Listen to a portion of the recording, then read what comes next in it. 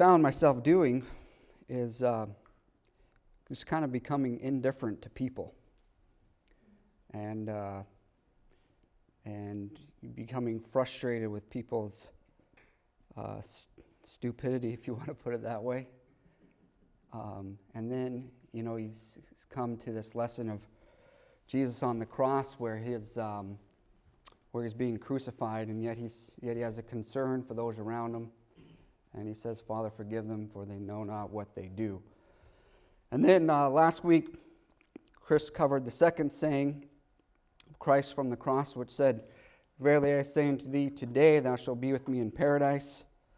Again, we see Christ's concern for a lost soul, and also we get the truth from the Word of God confirmed in that passage that to be absent from the body is to be present with the Lord. And then today we come to the third saying, and you'll find that over in the book of John, John chapter 19.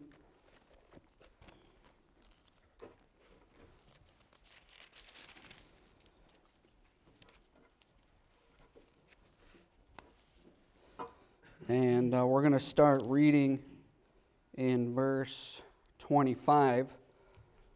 John chapter 19 and verse 25. And it says, "Now there stood by the cross of Jesus his mother and his mother's sister, Mary the wife of Cleophas and Mary Magdalene. When Jesus therefore saw his mother and the disciple standing by whom he loved, he said unto his mother, Woman, behold thy son. Then said he to the disciple, Behold thy mother. And from that hour that disciple took her unto his own home." Christ is here hanging on the cross, and in this scripture we have a very heart-touching scene. Jesus, the son of Mary, the one who John in chapter 1 said he came unto his own, and his own received him not, is now hanging between two thieves, suffering perhaps the worst possible death of crucifixion. And surely, as we, in our mind's eye, were to look upon that, it's a heart-rending time for this man's mother. But let's not get too involved in the emotions of the scene this morning unless we lose sight of some of the lessons out of this scripture. And there's a lot that can be learned here. And so this morning we're going to look at really the three individuals in this scripture. We're going to look at Jesus, then we're going to look at Mary, and then we're going to look at the person of John. Here looking first at the man on the center of the cross, which is very fitting that he was the center figure, we're going to see that Jesus honored his parents.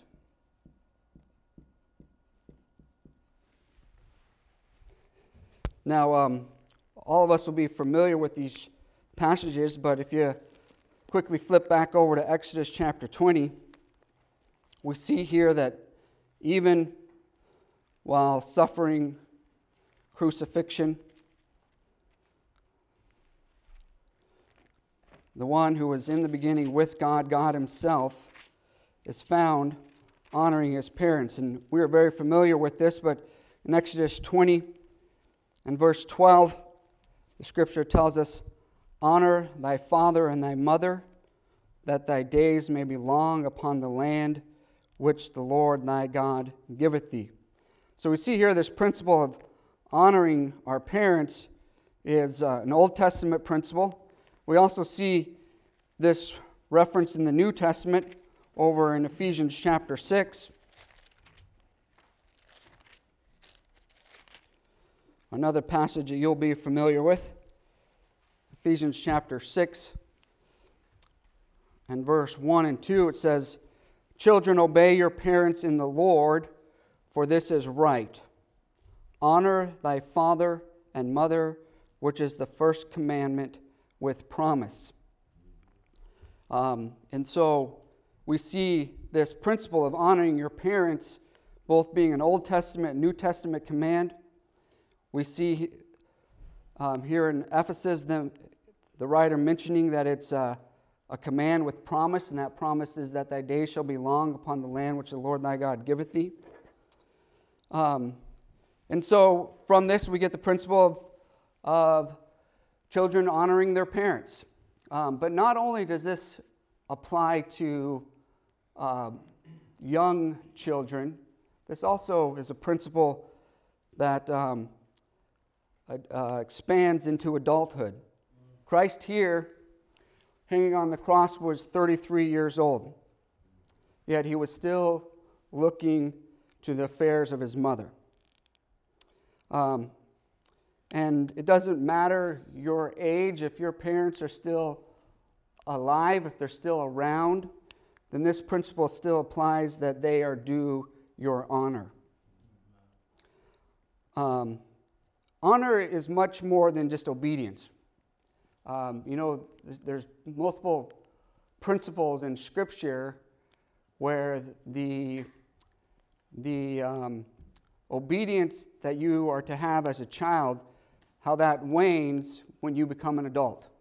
And certainly God didn't design parents to be in the everyday affairs and business of their grown children. And we see there's multiple principles in the Bible about that. Therefore shall a man leave his father and mother and cleave unto his wife, and the principles of being a separate home. But when we think about this word honor, it carries or includes the attribute of loving, of having gratitude. And if you pause and think about the impact that your parents had on you, and even if you are not in perfect agreement with all of their views or whatever, just the fact that they brought you into this world, that they clothed you, that they nourished you, that they gave up some financial gain to raise you, and to think about even the sleepless nights, that there's some gratitude that ought to go into that. And then there ought to be a certain level of respect.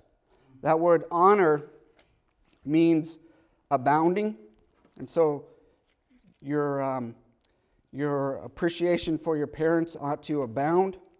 It means to boast. It means to be chargeable to. And I think regardless of how involved your parents were in your life, that there's a certain amount of being chargeable to them bringing you into this world. It means to make glorious, to promote. And so we see here Jesus, even hanging on the cross, having a concern for his mother. And this is a sacred duty not to be overlooked even for the work of the Lord. We know that Christ fulfilled the whole law. And so even in honoring his mother here on the cross, he was keeping with Exodus, the commandment there in Exodus 20 and verse 12. Though in the midst of great suffering and the greatest work of all time being done here on the cross, Christ found time to honor his living parents. And if the God-man himself is setting the example then of honoring his mother, then we too should honor our parents. Now let's shift over here to the person of Mary. Here under Mary, we see the fulfillment of prophecy. If you turn back to Luke chapter 2,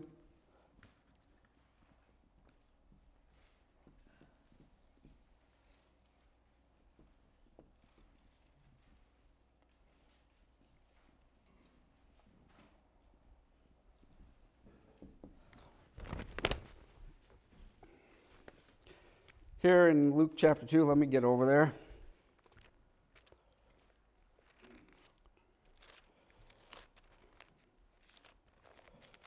Luke chapter 2, and we're going to look in verse 25. This is when Joseph and Mary are bringing Jesus to the temple. And surely this was another one of those emotional days as a parent. And picking up in verse 25, it says, "And behold, there was a man in Jerusalem whose name was Simeon. The same man was just and devout, waiting for the consolation of Israel, and the Holy Ghost was upon him. And it was revealed unto him by the Holy Ghost that he should not see death before he had seen the Lord's Christ. And he came by the Spirit into the temple. And when the parents brought in the child Jesus to do for him after the custom of the law, then took he him up in his arms and blessed God and said, Lord, now lettest thy servant depart in peace according to thy word. For mine eyes have seen thy salvation, which thou hast prepared before the face of all people, a light to lighten the Gentiles, and the glory of thy people Israel. And Joseph and his mother marveled at those things which were spoken of him. And Simeon blessed them, and said unto Mary," so we see him addressing Mary here, his mother, "Behold, this child is set for the fall and rising again of many in Israel, and for a sign which shall be spoken against. Yea, a sword shall pierce through his own soul also, that the thoughts of many hearts may be revealed." It's doubtful that Mary fully understood in this moment with this young child what all was wrapped up in this prophecy that Simeon prophesied. But here, standing at the cross, looking up at her son, nailed to the cross, surely her heart was broken. The love, if you think about the love that a mother has for her children, and the older I get, the more I realize that love doesn't necessarily go away as your child turns into adulthood. I still go out on adventures or go out and experience different things, and sometimes they'll come home and my mom will say, your dad was worrying about you while you were out there. Or, my mom comes and from time to time and says, you don't look very good today, or whatever. And you realize that the care that a mother has for her children doesn't just dissipate when they become adults. And so here this mother, even though her son is 33 years old on the cross, no doubt is very heartbroken over the scene that's before her. The thing to remember here is that Sunday is coming. And even though this mother is brokenhearted now, that we'll get into this as we go, that this very act is going to be the act that saves her own soul. So we see here that it's a fulfillment of prophecy. We also note here how Jesus addresses his mother. Very interesting. He calls her woman. If you look back there in Luke 19 again, you'll see that.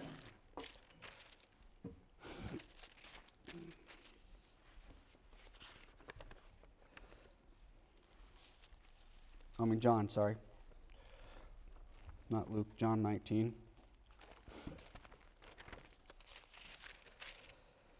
When Jesus therefore, in verse 26, when Jesus therefore saw his mother and the disciple standing by, whom he loved, he said unto his mother, Woman, behold thy son. Why did Christ address her as woman? And why not address her as his mother? Well, there may be multiple reasons for this. Was it because he didn't want to wound her deeper by calling her mother? Likely, probably not. Was it to protect her from the mocking crowd that stood around there on the cross so that she did not receive their words and their attention? Maybe that was part of it, but likely not the only reason. Likely this reason for which Christ calls her woman goes much deeper, because he wanted you and he wanted I and the world to know that spiritual relation to Christ is more important than any physical blood relationship. If we think of false doctrine in this world, we can think of how the Roman Catholics view Mary. And when it comes to this concept of immaculate conception, and really what that concept is that Mary has sinless perfection. Pope Paul VII said, "The person who encounters Mary cannot help but encounter Christ likewise."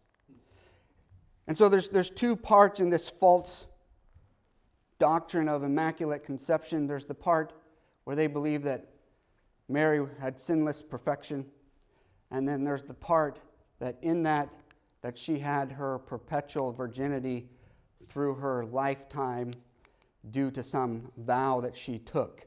And we just want to take a minute to look at the falseness of both of those. From some Catholic writings, there's one quote here that says, one Roman Catholic saint claimed that at the command of Mary, all obey, even God. She is omnipotent, for the queen, according to all laws, enjoys the same privileges as the king.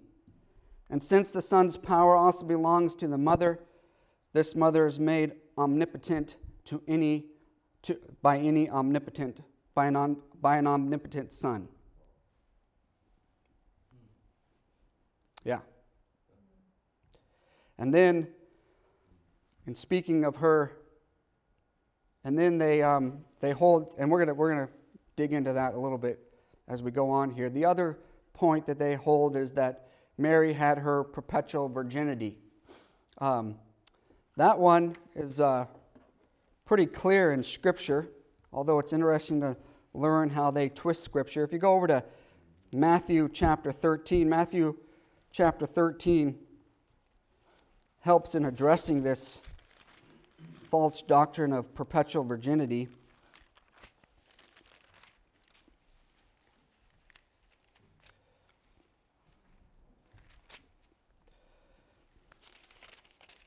Matthew 13 and verse 55. Yes. This is when Jesus was back in Nazareth, and in verse 55 it says, Matthew 13:55, it says, "Is not this the carpenter's son? Is not this his mother called Mary, and his brethren James and Joseph and Simeon and Judas and his sisters? Are they not all with us? Whence then hath this man all these things?" And they were offended in him. Now, those that hold to this perpetual virginity take verses like this and say that this term brethren and this term sisters is used in context of extended family, in context of cousins. The context, just the context itself doesn't lend itself to that, although that word can be used in that sense, but it's a far stretch. One commentary says, "Why should the children of another family be brought in here to share a reproach, which it is evident was designed for Joseph the carpenter, Mary his wife, Jesus their son, and their other children. Prejudice apart, would not any person of plain common sense suppose from this account that these were the children of Joseph and Mary, and the brothers and sisters of our Lord according to the flesh? It seems rather obvious that these gospel accounts refer to Joseph and Mary's children. Why should these people criticize Jesus by mentioning his father, as they presumed, and mother, and then seemingly switch to distant relatives? And so it's clear that Jesus had siblings. The other thing of interest is how they overlook or try to undermine Matthew chapter 1 in this concept of perpetual virginity.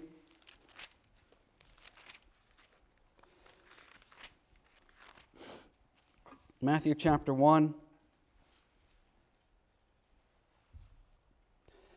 and verse 24 and 25.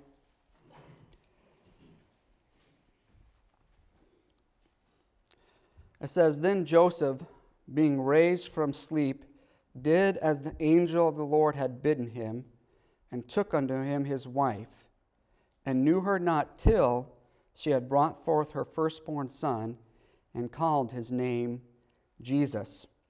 And so the context here would indicate that Joseph knew her not till after Jesus' birth. They would argue that the word till there doesn't mean it happened afterwards. They would argue that just because it didn't happen before doesn't mean it happened after. But the context of the verse wouldn't need the word till in there in that theory. And so just know that this concept of immaculate conception, which undermines really the person of Jesus and tries to deify Mary, is a false doctrine. What's surprising, and even as I study this out, is that it's just not Roman Catholics that believe this. There is a big portion of Protestants, and there's a reason why Baptists aren't Protestant, that believe and question the person of who Mary is. And so Jesus addresses her as woman here, undermining some of the pertinence that false religion would put on Mary. In fact, what's interesting here is you go over to Luke chapter 1. This really kind of settles the whole issue of the matter.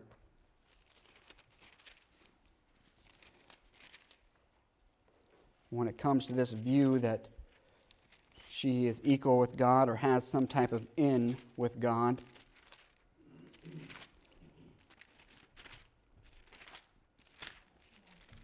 Luke chapter 1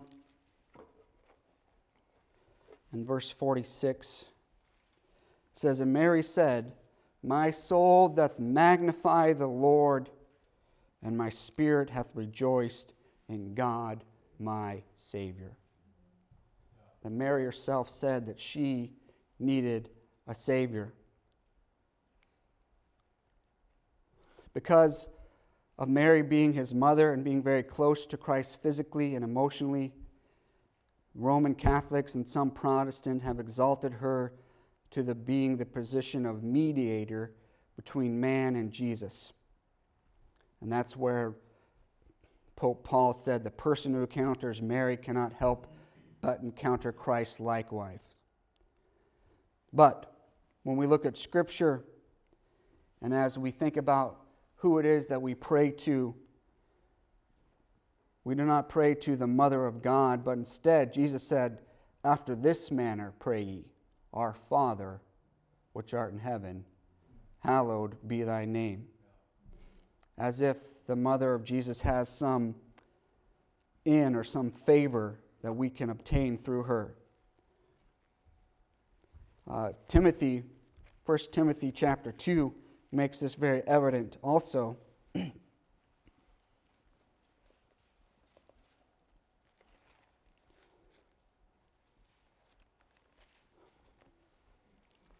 1 Timothy chapter 2 and verse 5, "For there is one God and one mediator between God and men, the man Christ Jesus. Through the work that Jesus was doing and did on the cross, we have a mediator through him. And so, some call her the Mother of God, the Queen of Heavens, but here in his dying moment, Jesus calls her woman. And what's interesting, if you look over in Mark chapter 3, making you turn to a lot of scriptures this morning.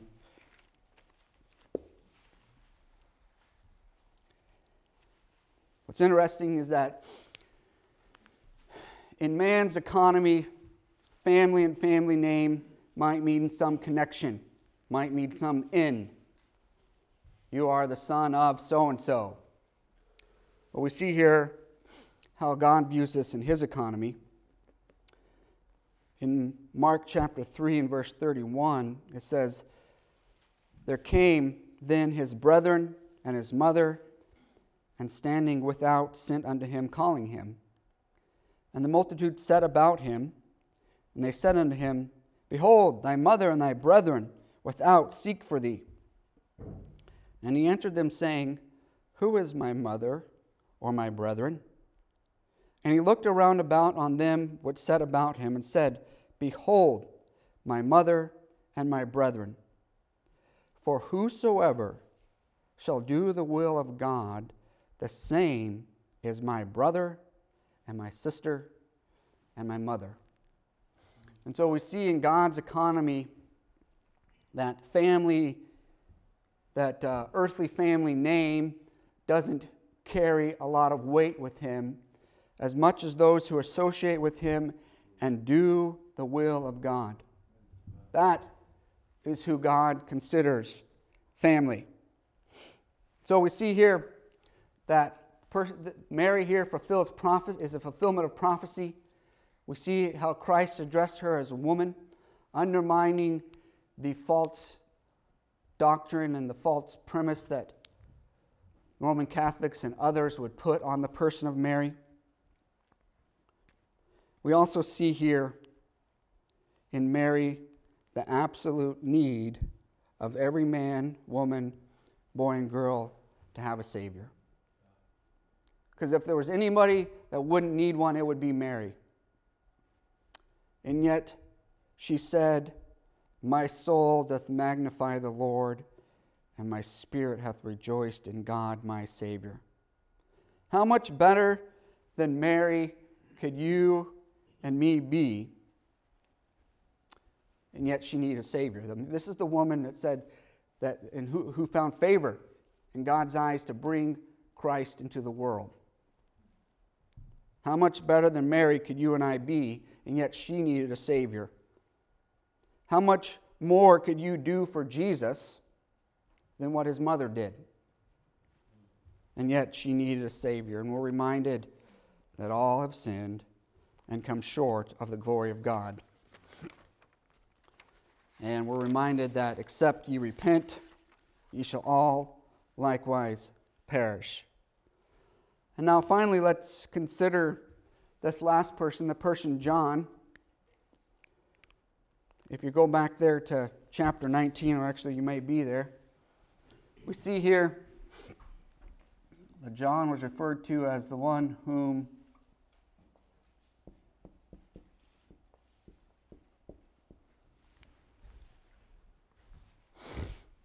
in verse 26, verse 26. When Jesus therefore saw his mother and the disciple standing by whom he loved, he said unto his mother, Woman, behold thy son.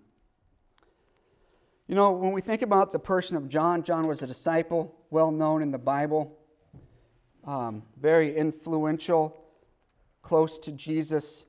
The Bible seems to indicate a man that was closer to Jesus than some of the other disciples.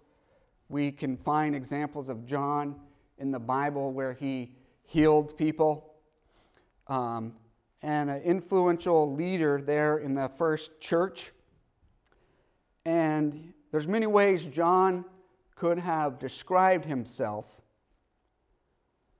and there's much that John could have said of himself, but John's greatest boast, his greatest joy, the banner that John flew, was that he was the disciple that Jesus loved. That's what John was proud of. John identifies himself multiple times in the book of John. If you go to chapter 13 and verse 23, this is the last Passover. And John, writing the book of John here in chapter 13 and verse 23 says, "And now there was leaning on Jesus' bosom one of his disciples, whom Jesus loved." We saw at the scene at the cross him saying, "The disciple whom he loved." If you go over to chapter 20, John refers to himself the same way here. Chapter 20 and verse 2. "Then she, running, cometh to Simon Peter and to the other disciple whom Jesus loved, and said unto them, They have taken away the Lord out of the sepulchre." And then finally in chapter 21 and verse 7, as they're out fishing, he's out with Peter in 21 and verse 7, "Therefore that disciple whom Jesus loved said unto Peter, It is the Lord." And so we see here John over and over referring to himself as the disciple whom Jesus loved. The greatest joy and boast of the world would be for us to be able to say, "Jesus loves me." It's fairly simple, and we sometimes lose sight of the simplicity of little courses that we grow up knowing or learning. And we all are familiar with the song that says, "I am so glad that our Father in heaven tells of his love in the book he has given. Wonderful things in the Bible I see. This is the dearest, that Jesus loves me. I am so glad that Jesus loves me. Jesus loves me. Jesus loves me. I am so glad that Jesus loves me. Jesus loves even me." And so think there in your own life about what your greatest joy is or how you want to be known. And do we revel in the fact that Jesus loves me? John found it an honor to describe himself as the disciple whom Jesus loved. The other thing we see about John here is that he was used as a representative.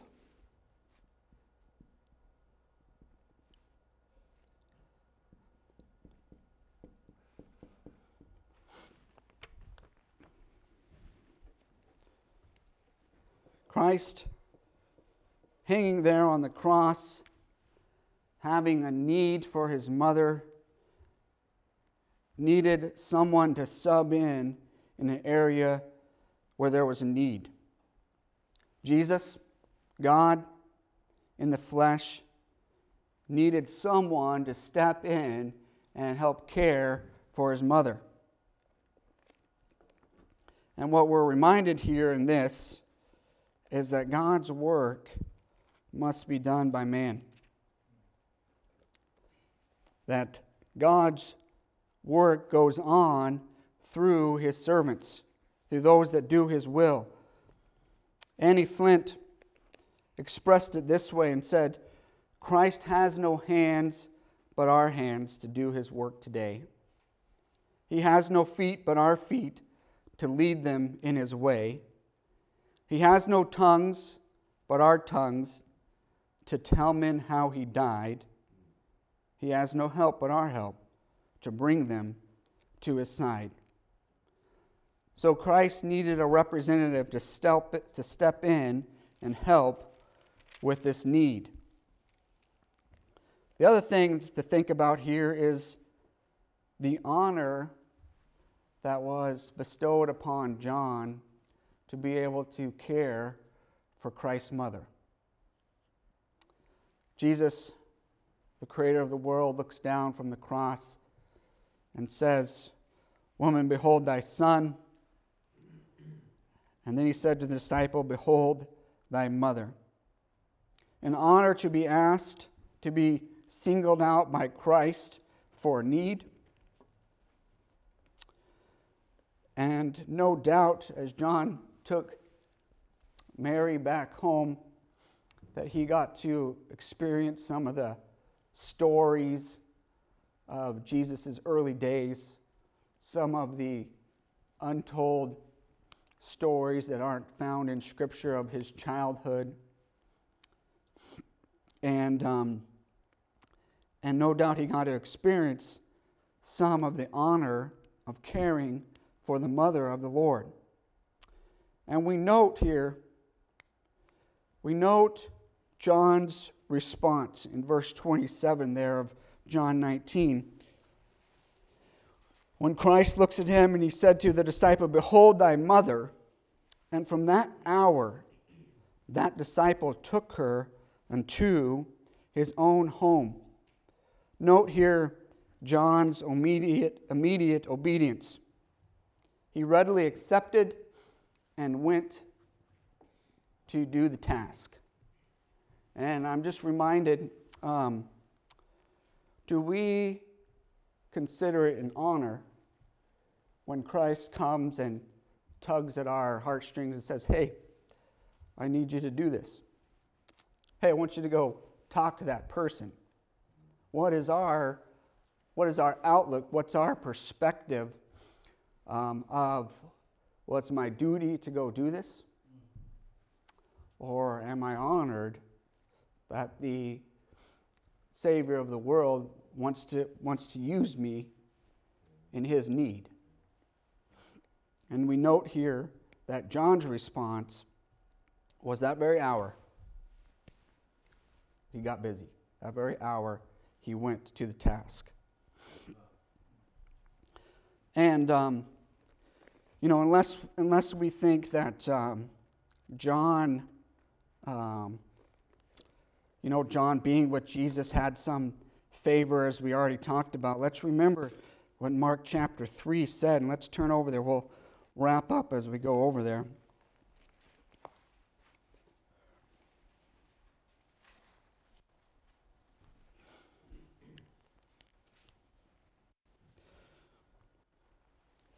Verse 34 and 35.